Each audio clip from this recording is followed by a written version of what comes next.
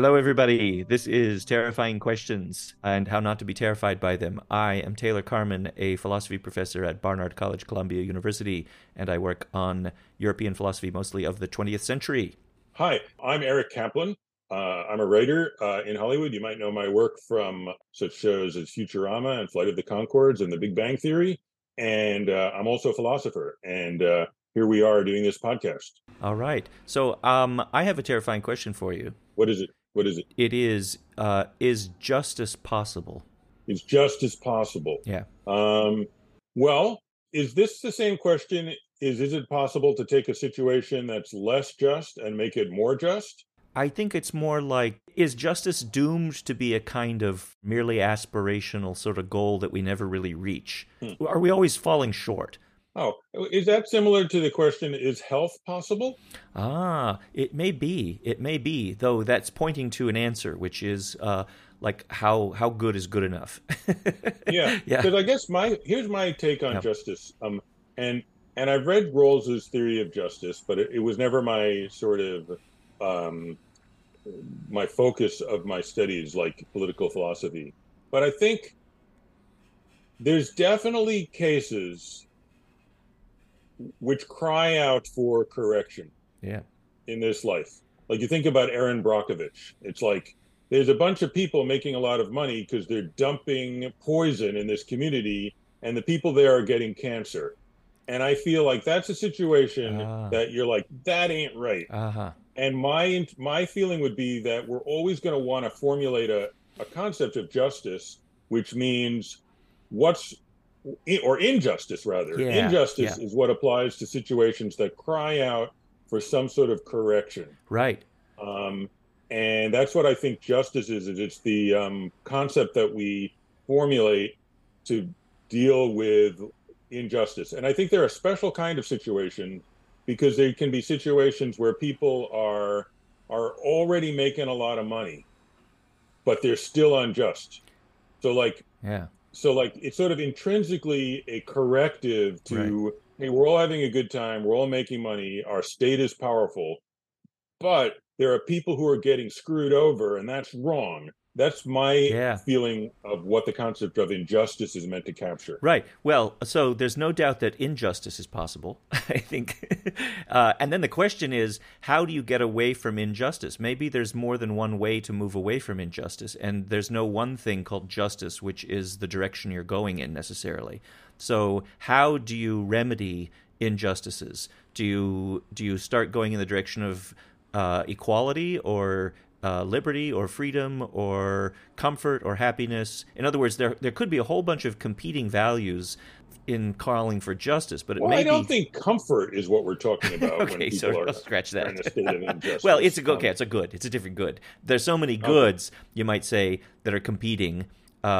In other words, the reason I mentioned that is just because I was thinking, well, if these injustices involve people suffering, maybe alleviating suffering is the good you're Right, aiming at. right. But the worry is that it's not that there's no improving the bad situation. It's that maybe there's going to be more than one way to improve it, and people might disagree Uh-huh. deeply about how to improve this situation. Like, what direction should we go in? And maybe justice, given it falls under this one word, but maybe that's misleading because it makes you think there's one thing, Uh-huh. which is not only that, but that you could arrive at it and then be there so that you're not falling short at all, but you've actually achieved it completely. Well, let me give you Yeah. an example just to kind of Sure. concentrate my mind with all these words. Yeah. Like you're in the department lounge and you say, I think it would be pretty cool to write a paper about Heidegger and submarine warfare. And your friend is listening, and then he publishes a paper Yeah. called Heidegger and Submarine Warfare. He doesn't credit you, Bastard. and he becomes a famous philosopher. Yeah. And you, in frustration, leave the department and you take to drink. And you're like working in CVS, and you see him being interviewed on Joe Rogan talking about Oh, it's Heidegger. like Breaking Bad. Yeah. Right. And Yeah. you're just like, well, That's so unjust. Right. So what are your intuitions about like why we don't have an easy way of resolving that situation? Okay. Well, yeah. So what do we do? I could kill the guy. I could undertake some subterfuge that undermines his career. Well, you don't have to do it yourself. Let's just say this Yeah. I mean, comes to the attention of a judge, all right. like Maybe I could sue the them. APA judge or a regular judge in Yeah. a court. Now, couldn't they be like, well, you stole Taylor's idea and you have to give him half the money or 68% of the money, Hmm. whatever, Yeah. and you need to share credit. Right.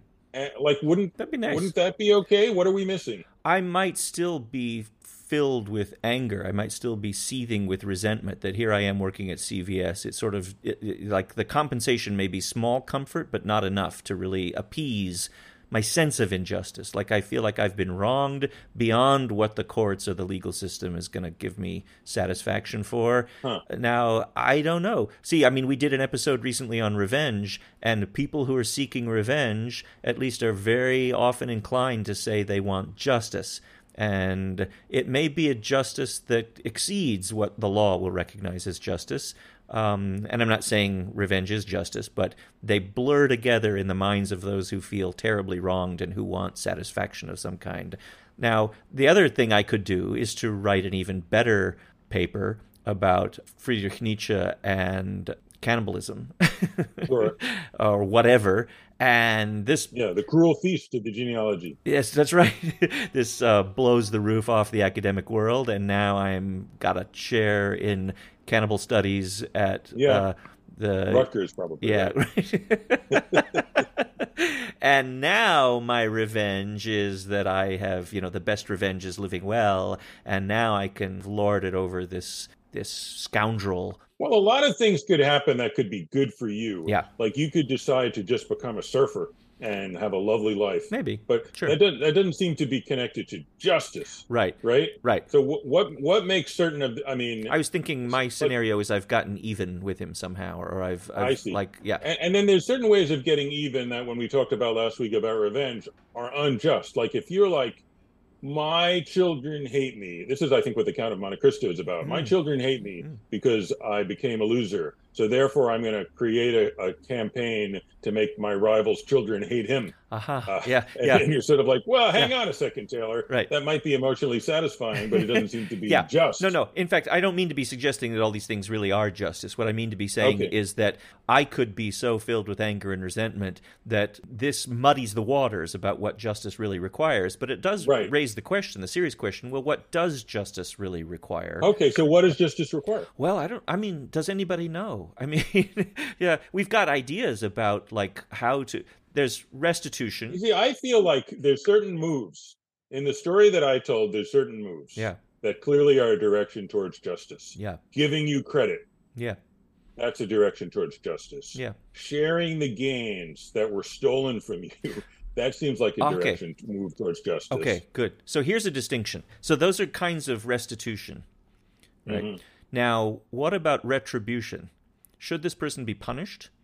Should this person be fined or imprisoned or fired or, Or publicly shamed. That's a exactly popular right, thing which is maybe nowadays. what I'm Like hankering like for. when Yeah, people act in a disgusting and exploitative way in sexual contexts, yeah, usually the court of public opinion and people feel very uncomfortable about that because they're like, oh, there's no rights for the accused. There's no sense that there's no limitation to the punishment. It just goes on forever. right. And I think those are good worries. Yeah, Although I also think that public opinion and shaming are and always will be one of our tools of retribution. Like I can't imagine yeah. a society where that didn't exist. No, that's right. I'm not a big fan of retribution or punishment, but I do think it's kind of inescapable or ineliminable. There will always be a sense that it's not enough that I got compensated for the wrong. I want that person to get the message that you can't do this, and Right. they need to hurt a little so they get the message. Exactly. Yeah. Like if there's a big conference where everybody is kissing their ass, and Yeah. everybody's talking about how great they are, what a great person what a fantastic Right. philosopher. I'm and Yeah. they're giving those testimonials, which always kind of makes me gag. But when I first met him, I want someone to rain on their parade and say, Exactly. "Excuse He's a me, plagiarist. this is actually Professor Carmen's idea. This person is a plagiarist." Yeah. Now, I don't want their hand chopped off, Right. but I would like them to not be like sort of basking in smug Yeah, self-satisfaction. yeah, right. So I think I mean, this is just the tip of an iceberg, but I think the Yeah, iceberg is there will be disagreements about what justice is. yeah. Like, is it just getting even? No, I hope not. It's not just appeasing the victims. You can't, that's not justice because, I mean, how will they ever be appeased? Because people tend to want And excessive. some victims might be easier to Yeah, appease because they've been so beaten down by life that they've learned not to ask too much. And yeah, you're like, Professor Carmen, what would you like to feel better? Well, right. I don't know. Just give me a bagel with some butter and I'll be fine. And it's like, no, we shouldn't ask Professor Carmen. He's just too depressed Yeah, to ask for exactly. his due. Yeah, and I can think of cases like that. There was a victim after the L.A. riots, in the whenever that was 92 or whatever, that Mm-hmm. some truck driver was dragged out of his truck and beaten, and it caused real damage. I mean, brain damage. It was terrible. And during some kind of trial, he was saying, "It's all right. It's okay. I'm fine." Okay, it's like he really wanted to defuse all the, Right. the the violence that was surrounding this thing. And I was thinking, man, that person who did that needs to be thrown in jail and prison. And Right. so, Interesting. because that's, yeah, so, right. So the victim's feelings will be an unreliable guide to justice. Sure. Even when people agree about what justice is, they will disagree about what counts as satisfying that measure, how much retribution, like what length of a prison sentence. I'm very bothered by the length of prison sentences for things. I know very little about this really, but intuitively, when I see somebody being sentenced to 50 years in prison for some bad crime, but I sometimes think, really? Anyway, so I don't know how you decide those things. How do you calculate Well, them? let's say somebody knocked over a convenience store and pistol whipped somebody who ended up blind. Terrible, terrible. Yeah. It's a terrible thing to do. And then they were 20 when they did it, if that. Yeah, yeah, And then there's some 70-year-old dude in prison. You're like, what's Johnny in prison for? yeah, Well, in 1978, he pistol whipped someone in a robbery and they ended up blind. yeah, yeah. And it's something weird about that. Very, You're sort very, of very. like, And violent crimes that people what's the commit when point? they're when they're teenagers and tried as adults, when they're 17 or 18, and it was a burglary that went wrong, things got out of hand, there was a fight, somebody dies, terrible, I but can't remember if I've ever said this. Like, I don't have many contrarian views yeah, because I think it's just easier to get along with people. Although that's kind of a joke because I think that's a contrarian view itself, because people like to brag about how contrarian their views are. But I do have a contrarian uh-huh. view about the relative severity of punishment for white collar crime, like Uh, Bernie Madoff ripping people's pension funds off on some hmm, nonsense, and the uh-huh. blue collar crime of pistol whipping someone in a robbery that went wrong. Ah. And I think the punishments for blue collar crime should be relatively light Yeah, and those people they're in a state in their lives where they're not thinking too far ahead. yeah, So they will not respond to incentives and they should be sort of, have some version of therapy. But I think yeah. the blue collar and White white collar. collar Yeah. crime, on the life savings of 10,000 people should be electrocuted on a pay-per-view on Fox, because I think when people are in business school and they're trying to decide, Yeah, will I go into legitimate stock trading or a Ponzi scheme, yeah, that will change their decision. yeah, Like, hey, are you going to watch the stock traders being electrocuted yeah, on Fox? We're going to have a party, and you might come back from that party and be like, huh, yeah. I think I'm going to obey the law. I find that my gut feelings about these things are very variable and probably unreliable because sometimes I hear about some crime. It's kind of I'm kind of making a joke because No, no, I I would know find you are, it but I mean, I would find it brutalizing to exist in such a system. yeah, of course. What's interesting is how wildly different your reactions can be depending on how much you know about the story. Like I heard the story about Hmm. Elizabeth Holmes, is that her name? Who did the Oh, Theranos, yeah. She the talks like Theranos thing? this. Like she's Yeah. like, I have a wolf. It's not We a talked dog, about it's a her wolf. once in Yeah, another yeah, episode. yeah. She's a hilarious villain. I first heard exactly the outlines of this story, and I thought, oh, what an idiot she was, and what a stupid thing, and people lost money, and terrible, and all right. And I thought, do I want this whole person's life to be ruined by this? No. But then the more I learned about it, and the more I learned her story, the angrier I got, and the more contempt I had for her, and the more I started really feeling merciless. But there's other crimes like, people who rip people off with phone scams, where they're stealing money from elderly people. It's so despicable that I can easily get to thinking, yeah, these people should be flogged in public. And anyway, so yeah, how do you measure what is appropriate retribution, restitution? It can't just be blind revenge because it has to be measured. That's the first thing, right? And it also has to be something where people know the rules before they play the game. Right. Right. It can't just be, we're all just going to get together and see how it strikes us, because that seems like a terrifying society to live in. But here's a real deep problem, I think, about the possibility of justice is if the measure system or the proportionality is too precise, it's going to be rigid, and I'm tempted to say merciless. So if you've got you've got sentencing guidelines, and within the sentencing guidelines, a judge is supposed to exercise some further bit of like discretion or judgment based on intangible things like, is this person what's the word for it? It's not quite so religious sounding as repentant. Contrite. Yeah, that's right. Or not. In other words, you're judging the person's demeanor, their attitude, and there has to be flexibility. So here's the point. Yeah, justice requires consistency of measured punishment or restitution, but it can't be too rigid, because if it's too rigid, it's going to be like a machine and inflexible, so that, look, you did this crime, that's a 25-year sentence. I'm sorry. Doesn't matter what else is going on with the person you are, or how you've changed, or how young you were, or whatever. You can try and make the guidelines or the formula even more and more precise. But I think, again, no matter how precise it is, if it's rigid, it won't be merciful. And I think mercy is a part of justice, but it looks like it's in tension with the predictability and the rationality and the quantified, measured character of justice. Justice has to be measured, but it has to be flexible somehow and be attuned to somebody's intuitions about what's really right in this case. I mean, I'm going to raise a couple issues about that. Let's take our break. Let's do it. Yeah.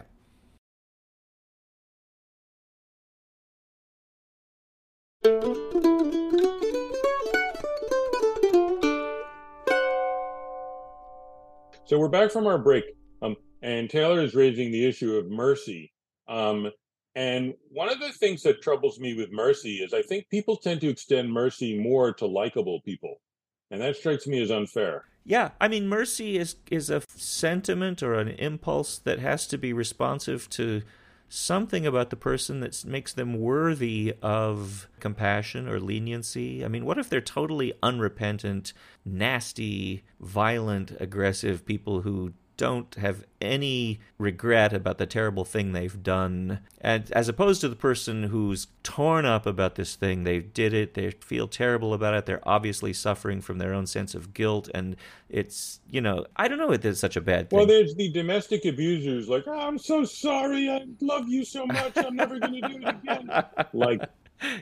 That's not, like simply torrents of emotion are relatively cheap, right? You have to be able to read people, and that could be an act, but it also could just be very perfectly sincere, but this isn't going to feed into their future behavior. Sometimes I think if we know for a fact the person will never repeat the crime, we shouldn't punish them. But then sometimes I think that's totally wrong. Well, because they could have done the crime. Like that's a case where my intuitions kind of get jumbled up, because let's say we're pretty confident O.J. Simpson will never decapitate his wife again, but it's still not that wife. It's still, well, sure, but not. Let's even say we believe wife, that he's learned his lesson. Like that's still not enough. I would never say that we shouldn't punish just because we know the person won't do the thing again. When I said I'm not a fan of punishment, I didn't mean I think there shouldn't be any of it. I just mean I would like us to do as little of it as we feel like we have to do. So what are we looking for in repentance? So I guess I was just knocking down a position which maybe didn't need to be knocked down, which was the reason why we like repentance and dislike lack of repentance is that the unrepentant person seems to be a dangerous character who will continue to offend, while the repentant person seems to have accepted the judgment that what they did was wrong and they won't do it again. Well, that could be part of it, but I do think some of it is a backwards... But maybe it's not the whole story. Right, some of it is a backwards-looking thing, too. Like, I think in retrospect, you see this as a worse thing, given that having done it, the person doesn't regret it. I think that makes it even look more terrible in retrospect, don't you? Because you can imagine, I mean, a kind of thought experiment, exactly the same crime gets committed by two people or by the same person in different worlds, and then in one world, the person immediately feels terrible about it and really regrets it and feels guilty and so on, and then you think, well, this tells me about what kind of person it was who did this thing, whereas in the other case, the person does it and doesn't feel a thing about it and doesn't regret it, and then you think, well, that in retrospect shows me what kind of person it was who did that and makes it worse. You know, an example I was going to point to is the end of Dostoevsky's Crime and Punishment. Yes. They give him a fairly light sentence. You know, he killed this woman and her sister, I think. Two women, right? Yeah. With an axe, and it was horrible. And finally, it ends up that they have great wisdom. The judge or the court, they sentence him to, was it 7 years in Siberia? Yeah. Yeah, Siberia. So, you know, it's not a life sentence. It's not a death sentence. They could have, I guess I've read that according to the legal system at the time, they could have given him a lot more. But I think that was the wise decision because they could see what we're supposed to see throughout the novel, which is that Raskolnikov is actually a very sensitive and very thoughtful, maybe too thoughtful, reflective person. He's not a monster.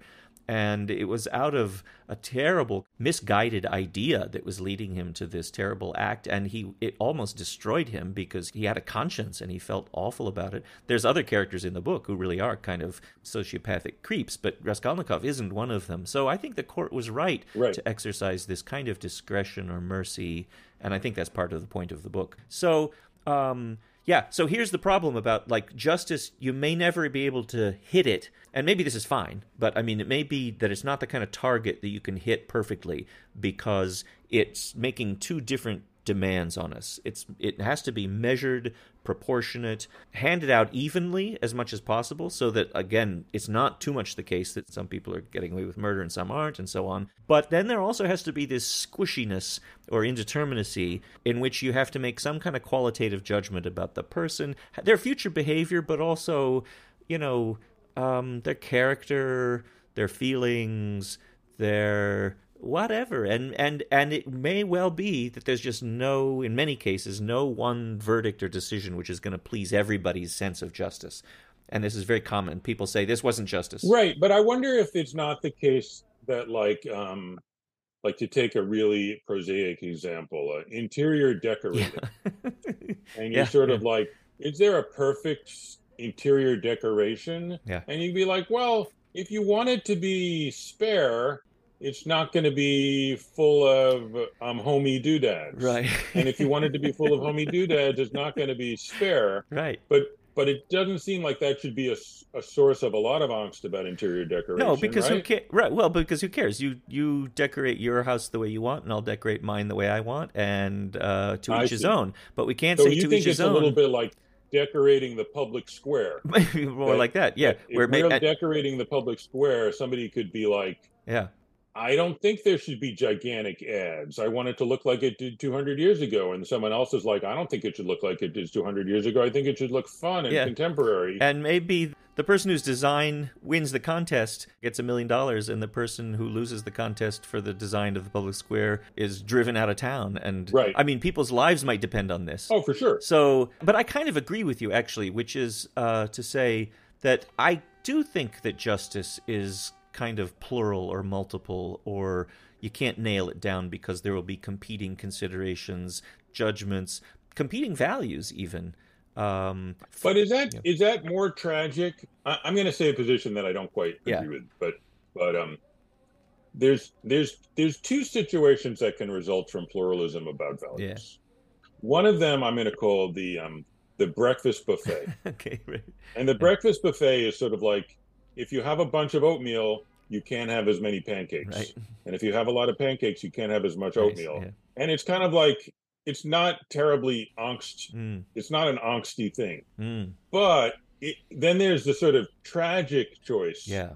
where it's sort of like, if I want to devote my life to fighting the resistance, I can't, fighting the Nazis, I can't care for my family.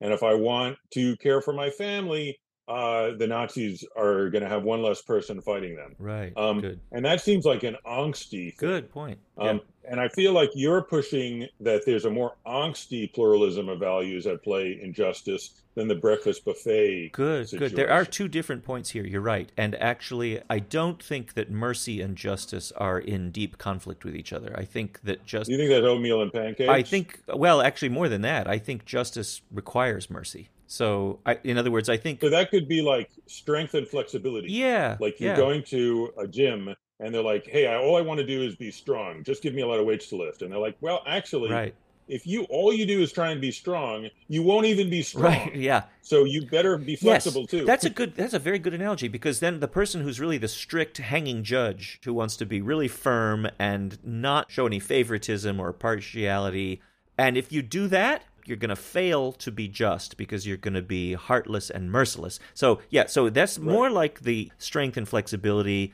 Justice requires mercy, but only so much because too much mercy is going to be soft-minded squeamishness about upholding the law. Mm-hmm. But I do think that there are other kinds of values that are more, as Isaiah Berlin said, at war with each other. His At example, war with each other. yeah, Right. like his example was liberty and equality.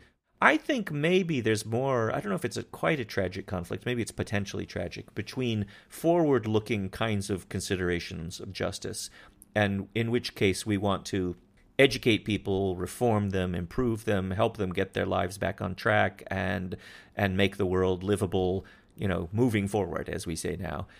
And on the other hand, the backward-looking restitution, retribution kinds of calls for So punishment. I could write a sad story about Taylor in CVS, Yeah. which is like you're in CVS and you suddenly come across a smoking gun, proof that this popular professor has stolen your idea. Uh-huh. And you go over to Harvard University and you're in his class and you realize many, many students have learned a lot from him. Mm. And the world is a better place Ah. because of all the ways that he has made your idea I see. popular and Ah. understandable. Yeah. And you ultimately decide to go home to CVS Interesting. and throw away the piece of paper because you're just like, Wow. what did I really want? I wanted people to understand philosophy I better, see. and they Yeah. did. Yeah. Just you didn't get any credit, which is unjust. But looking forward, it makes the world a better place. Like that could be a tragic little story. I would have to be a saint, yeah, to do that. Right. I would have to be a real Well, we would hero. have to write the story carefully enough that Yeah. that's Yeah. plausible. But I Yeah. think Yeah. it Yeah. could be. No, It yeah. would be a sad and heroic moment for you, where you're just like, I feel like I'm unconsciously ripping off something, like the character who ripped you off. But I feel like I've seen this and I liked it a lot. It reminds me of something. There was an Israeli movie 10 years ago Oh, or you so know what called it The is? It's Footnote. Dead End Kids.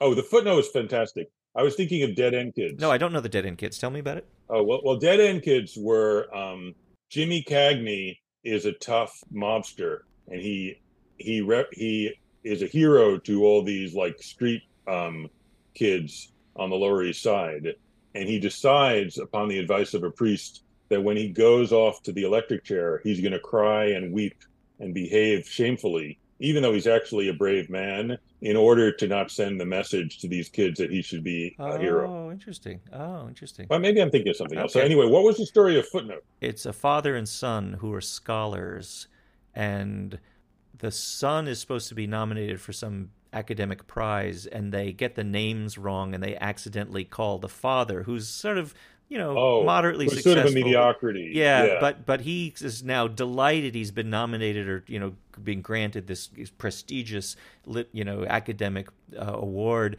and he's old man, and this has made him so happy, and the son now feels terrible about it. The son wanted this prize because he's really ambitious. He's more Right. accomplished than his father, and it's not quite the same kind of story you're imagining, but there is some kind of reconciliation between them. I can't. How does it end? Do they end up giving the award to the Well, father after all? so I it think so. does, it does, I don't remember, but it does throw two competing values, which is Yeah, like, yeah, on one yeah, level, you feel like prizes should go to the people who are better yeah. and not to the people who are It was a worse. But on mistake. the other Yeah, hand, yeah. you feel like, this poor guy, Yeah, just give him a yeah. prize. He always wanted more recognition. He never had the Yeah. recognition he wanted, and now he's happier than he's been in years. And the father and the son have been competitive. So is the last thing that happens to him going to be that he's humiliated by taking this prize back, and that his son actually won the prize? And I can't actually. It's just as well I can't remember how it ends, so that people who watch it will be surprised by it. But Yeah. yeah, there's a conflict of values.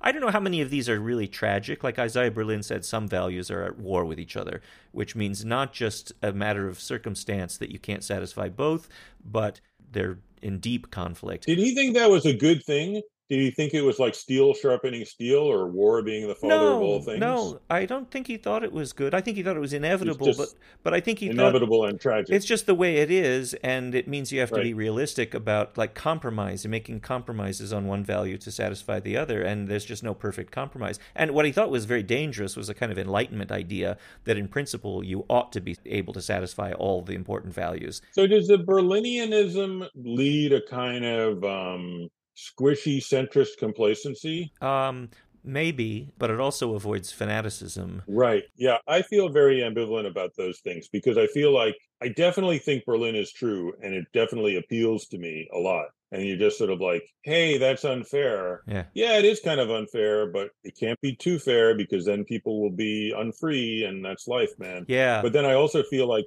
it tends to kind of blunt the edge of any kind of criticism of the existing order because you can always be like, what do you expect? Yeah, Plural values, man. I'm a great admirer of Isaiah Berlin. He's not always so well thought of among philosophers, but he was a friend and teacher of a teacher of mine at Stanford, Stuart Hampshire. Stuart and Nancy Cartwright used to speak in such glowing terms about Isaiah Berlin, and so I kind of inherited their admiration for him. Yeah, me too, from Bernard Williams. Aha. By the way, do you know the footnote story of Isaiah Berlin? I don't think so. That during World War II, he was called Oh. in by Roosevelt, but he had mixed him up with Irving Berlin, who had written. I heard a version Yeah, of this. I this thought is it a was funny Winston story. Churchill, but Okay. Okay, well, somebody like maybe it's not even true. And anyway, Have you ever listened to him talk, by the way? Berlin. Yes, I maybe have heard a recording. you absolutely should, because his talks are available on the internet. Oh, uh-huh. And he sounds like a Monty Python character Oh yeah. because he talks so hilariously quickly. Oh really? Okay, maybe I haven't. Yeah, it's really worth listening to. he was a great intellectual historian. Yes. And I really loved his idea. Stuart Hampshire's way of putting a very Berlinian pluralistic view about values is to say something like what you started with, which is that, the unity in values is on the side of injustice and evil. Like, it's like there's universal agreement about what's bad. Mm-hmm. Starvation, imprisonment, torture, pain. No, there's no pluralism about that. Mm-hmm. So if you think about that as the sort of common core of human values, agreement about what's evil and bad, but at the side of the good, there's pluralism because there's lots of goods and lots of incommensurable goods that you can't satisfy all at once. So another Berlinian contrast was between spontaneity and trustworthiness. Oh, interesting. Those are I both love good that. things Yeah. to have in a person, but you wouldn't want to, put your life savings in the hands of somebody who was spontaneous and maybe reckless, but you wouldn't want to spend all your time with a trustee, Oh, great. That's a really good point. But I was just going to say my enthusiasm for Berlin kind of took a dive when I heard that he was in favor of the American war in Vietnam during the 60s. And then I was thinking, wait a minute. I had one of those moments like, how could you think that, given that you were so right about so many things? It may have something to do with squishy centrism that you were worrying about before, but I don't know that it has any deep roots in what he was. It could just be that he was such an anti-communist that. That's what I was going to say. Yeah, If my understanding is that he grew up in Vilnius. Uh-huh. That's why I like to say if Isaiah Berlin ever was a professional wrestler, he should have called himself the illness from Vilnius. But so I think having fled Stalinist persecution, that I was guess that's right. probably the lens through which he looked at everything. I suppose that's right. Yep.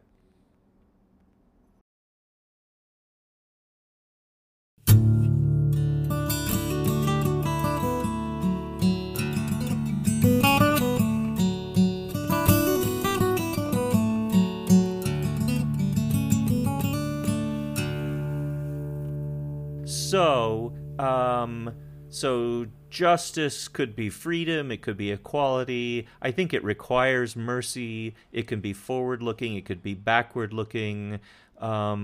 It's complex, is what I think. Now, what I don't think is that it's impossible, because I think, and this is a little bit where we kick off right at the very beginning. You were I think, kind of wondering, isn't it a little hyperbolic just to say justice is impossible? It sounds like we're doomed and there will never be any justice. And that's obviously wrong. And I think it's reasonable to say one way to think about justice is like thinking about progress as improvement. If you're going in the right direction. Yeah. I think of it as like health. Yeah, or like health. That's right. Healthy, there's You can make a healthier and lot less of healthy. claims about health. Like you Yeah. could, the following things might be true. Even if you live a healthy lifestyle, you will still die. Right. We're all Even if dying you live all a the healthy time. lifestyle, you Yeah. might die tomorrow because a bus drives over your head. Yeah. It could be that the kind of drugs that make you less likely to have a heart attack will make you more likely to get cancer. Yep. And the kind of drugs that make you less likely to have cancer will make you more likely to have a heart attack. So those three things could be true. Yeah. And yet, Yep. medicine is a good idea. Health is a good thing. It's You're- achievable. Yeah. You know. We're just staving off the inevitable. And actually, it's a very good analogy because it not only are there competing factors to weigh in to figure out how to be healthy, but it's not even obvious what health is. Like, is aging a deviation from health? Well, that doesn't sound right, because you can be very healthy all through your life, even as you age. But you might think of aging as a kind of deterioration of some things, right? But is it a deterioration away from health? I mean, so our concept of health, I think, is actually pretty vague. Like, Yeah, I do think people have conflicting intuitions about, like, is dwarfism a disease or is it just a variation? Is are various mental disorders, are they diseases or are they just variations? And then you could also, Wayne Martin, who writes about autonomy, he raises this interesting question of, like, so anorexia seems to be a mental disease, but climbing mountains with your hands is not a mental disease, even though it's also takes some years off your life. And one of these days you're going to slip. So if somebody says, hey, what I really want to do is be really cool and, impress the opposite sex by my daring. Yeah. And then you're like, well, that seems unhealthy. It's like, well, you're more likely to die. And like, yeah, but I'll have a fun life. Maybe I'll have more children than I would have otherwise. Yeah. So it's pretty puzzling. Yet you don't want to say, oh, antibiotics aren't real. Yeah, they are. No. And they're a good thing. We have. One way to think about this is that the organism and life is extremely complex, and our ideas, especially just the ideas of sickness and health, are very simple-minded.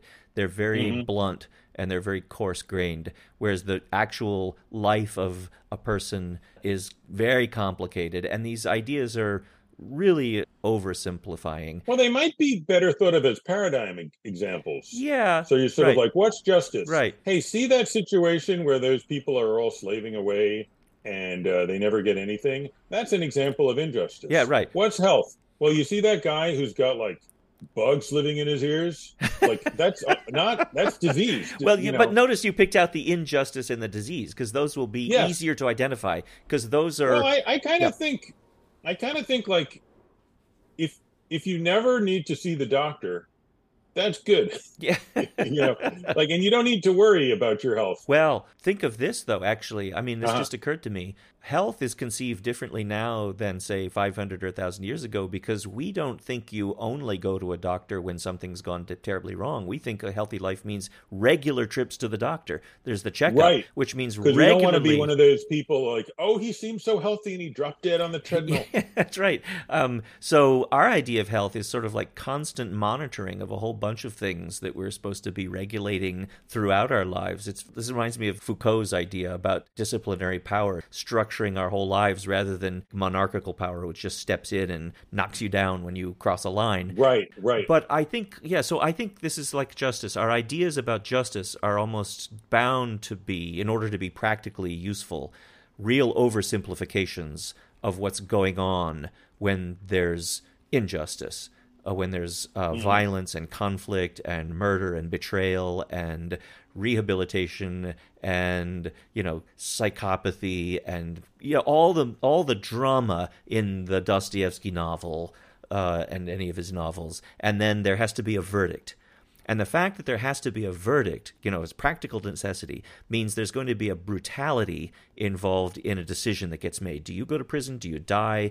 What's the result? There's a way in which that's always going to be... I will say this. I think there's always going to be a kind of violence in the search for justice, because it's going to require a simplicity and a decisiveness which really is at war with the complexity of human life and crime. And it requires afflicting the comfortable, right? Like people get annoyed at people they call social justice warriors. Yeah. And I think it's just because we were having a good time only hiring white male comedy writers. Yeah. We were all putting shows on TV and we all had a good time. Right. And now you people are annoying us and making us think about something that we would be more comfortable not thinking about. And I don't know if I'd necessarily call that brutal, but it is waking people up who were kind of like focusing on other stuff, and people tend to resist that. That's right. Yeah. And so, maybe it does, it employs at least the stinging rebuke of shame. Right. It does say you ought to be ashamed of yourself, right. sitting around so smugly giving jobs to your friends when there's all these talented women who aren't getting jobs. And the older I get, does require that. The older I get, the more I feel the pathos of the older generations who feel like they've been sort of discarded and set aside, and all their intuitions about what was right and appropriate and normal have kind of been discarded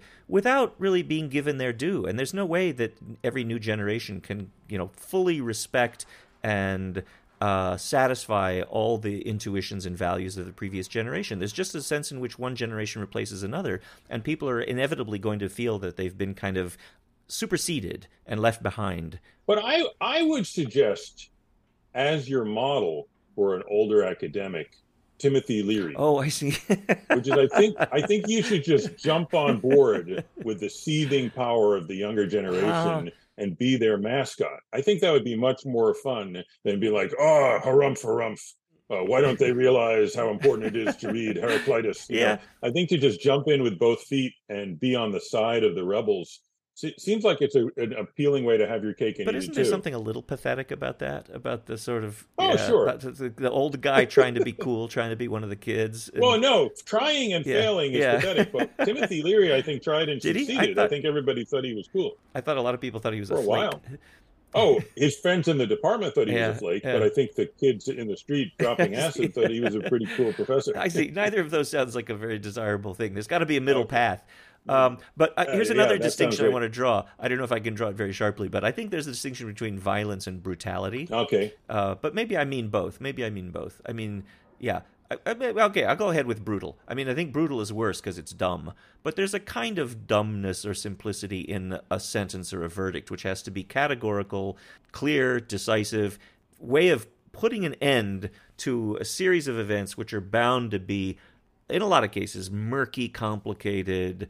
I'm not saying that all verdicts are uncertain or anything like that. Some are just obvious, right? But there's just a point at which, even in the most obviously horrendously guilty, monstrous crime, do you execute this person? Do you send them to prison for the rest of their life? I mean, there's always choices to be made in which there will be questions about, was this the right appropriate verdict? And I think that messiness is unavoidable, I think. Do you think people who are more likely to imagine that they went to college with the judge are more comfortable with messiness? And people who think the system is not something where they have personal connections to the system are more likely to want clear rules? I don't know. That's a good question. That's my worry, because sometimes I think about, like, if I feel a sense of comfort with the system, because like I know those kind of people, and probably I'm 2 degrees of separation from the judge who's actually going to be deciding my case, then I can feel Yeah. comfortable with nuance, Hmm. with a system that's going to claim to respond to nuance. Because I'm like, yeah, I know Bob. He's probably going to respond to nuance. Uh-huh. But if I feel I'm from an oppressed group, then I'm like, I want there to be some clear rules Yeah. because I don't want them to get together behind closed doors and give me the shaft yet again. Yeah. I don't know. That's a kind of a cynical I think it take can on this, but vary I do from worry. I think it can vary from person to person and on both Right. sides, on the side of the defendant and the side of the judge and so on. Here's an ambivalence I have about like I could never be a judge. I don't think I would be a good judge. And I think the reason is Didn't have because the Latin for the judging. You remember the Peter Cook? That's right. I I couldn't have always been a judge. preferred I the didn't have the I, Latin for the I could judging. have Yeah. if I weren't a minor, I could have been a judge. Right. Um um And the trouble with being a minor is when you're too old, sick, and stupid to do your job properly, you have to go. But the very opposite is the case with the judge. Anyway, go on. That's right, exactly. And the So why couldn't you have conversations been a in the judge? mine are so awfully boring Yeah. conversations. Right. Anyway, okay, yeah. So I think I would be haunted by the need for nuance. I think I would be. It would be hard for me to be resolute judge Maybe you'd be a good judge. because I'm so terrified by the finality of a decision that I would. But maybe that's exactly who we want to be the judge. Maybe we want them to be that way. So tormented. I think it would drive me nuts. Tormented judge. My cousin Carolyn, I asked her, she's a judge, and I Oh. asked her, as a judge, do you find that in the rest of your life it's uncomfortable because you're too judgmental? Huh. Judgy. And she says, we prefer to call it decisive. Right. Yeah, exactly. So here's what I'm a little terrified by, but also kind of admire in judges is that in spite of all the uncertainty, they're able to I guess I'm thinking of sentencing rather than the jury's verdict. I think there's a good reason, psychological reason we have juries, precisely so that no one person has to feel the weight of all the responsibility for this decision, guilty or not guilty. That's a really brutal distinction. Guilty or not guilty. It's all or nothing. There's no middle, oftentimes. So, but when it comes to sentencing, so for example, when the judge or if the judge has to make some ruling, what I'm a little in awe of is the ability to just say, this is my judgment, that's it. Uh-huh.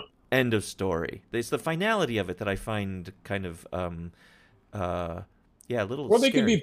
you could say that they can come up for parole in 3 years. You could. I mean, that's right. I mean, yeah, you can say all kinds of things. And I'm sure there's all kinds of ways in which you wouldn't feel tormented by every single decision you made. But the weight of that, the burden of responsibility and the simplicity of the verdict, it's scary. Here's why I think I'm probably not temperamentally cut out for it, is that scientific and academic or scholarly inquiry has a different structure, which is that open-ended, ongoing inquiry can keep going on forever. And you can keep changing your mind, and you can keep refining your view. And this is a theme in Hans Blumenberg's amazing book about the modern age, that there's a new thing in modern science, which is the idea of open-ended, unending inquiry, because lots of older pre-modern forms of inquiry ended in something like a verdict. I see. And Interesting. that ends the issue, that closes the issue, and that's done.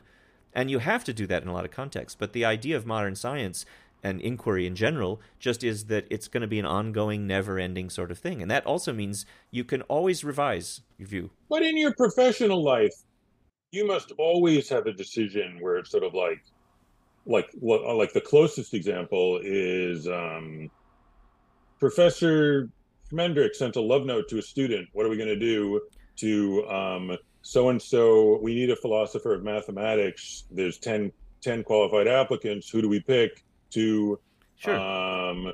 Should we have a chair for Chinese philosophy You have or to make another these. one about philosophy of math? Yeah. Like you need to make decisive decisions all the time in your People line need of to work, make don't these you? decisions all the time, too. Yeah, and they're kind of agonizing. And at some point, Mhm. you do just feel the weight of the necessity of making a decision. You just have to sort of make the decision and then move on and not think about it anymore. So, yeah, I'm Right. glad my whole career isn't full of nothing but that, because that's I see. That's that's your the least favorite part of your job. Yeah, it's like a necessity. And giving grades or punishing plagiarism. I've had plagiarism cases where I just hated dealing with it because I thought, yeah, okay, this is what has to be done. But man, I wish I didn't have to sort of deal with this thing.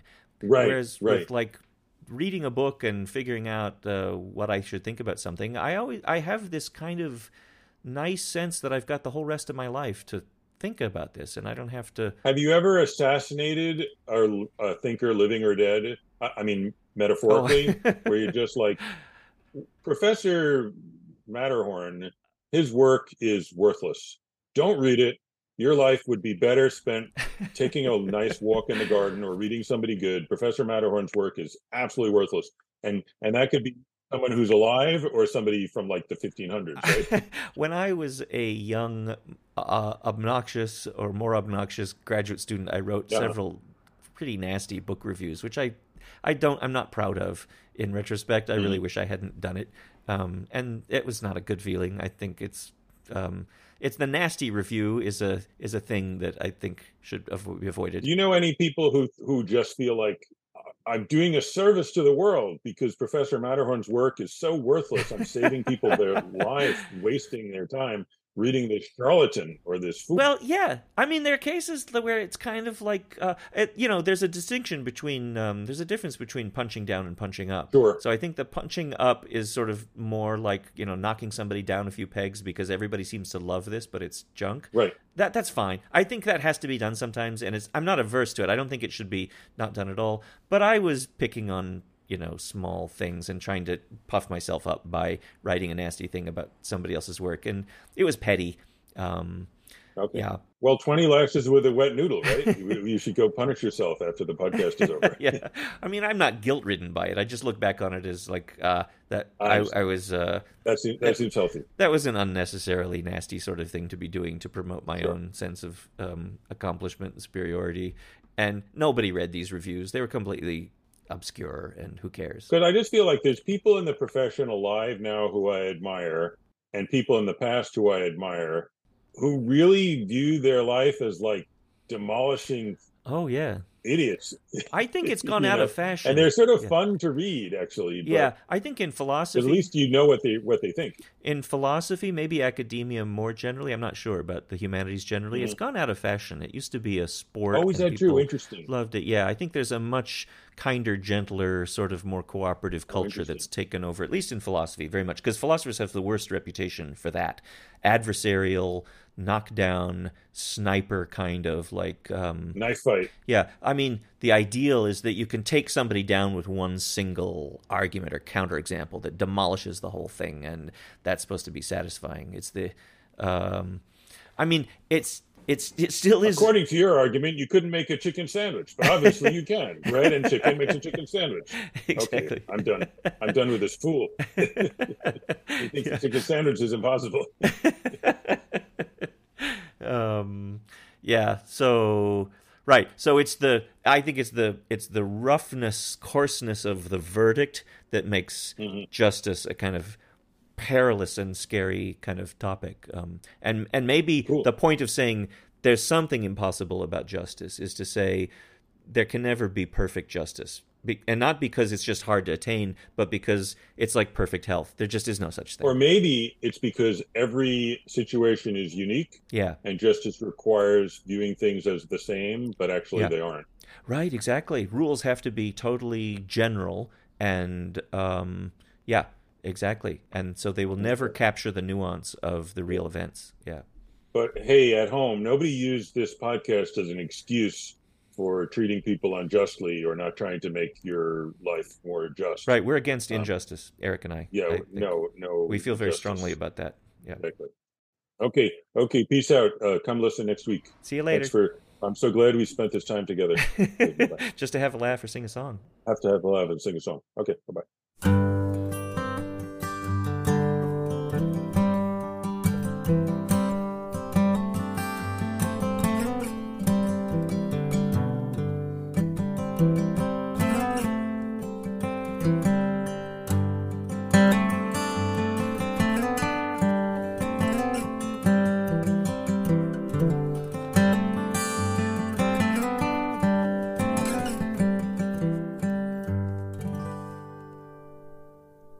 This podcast is created by Eric Kaplan and Taylor Carman.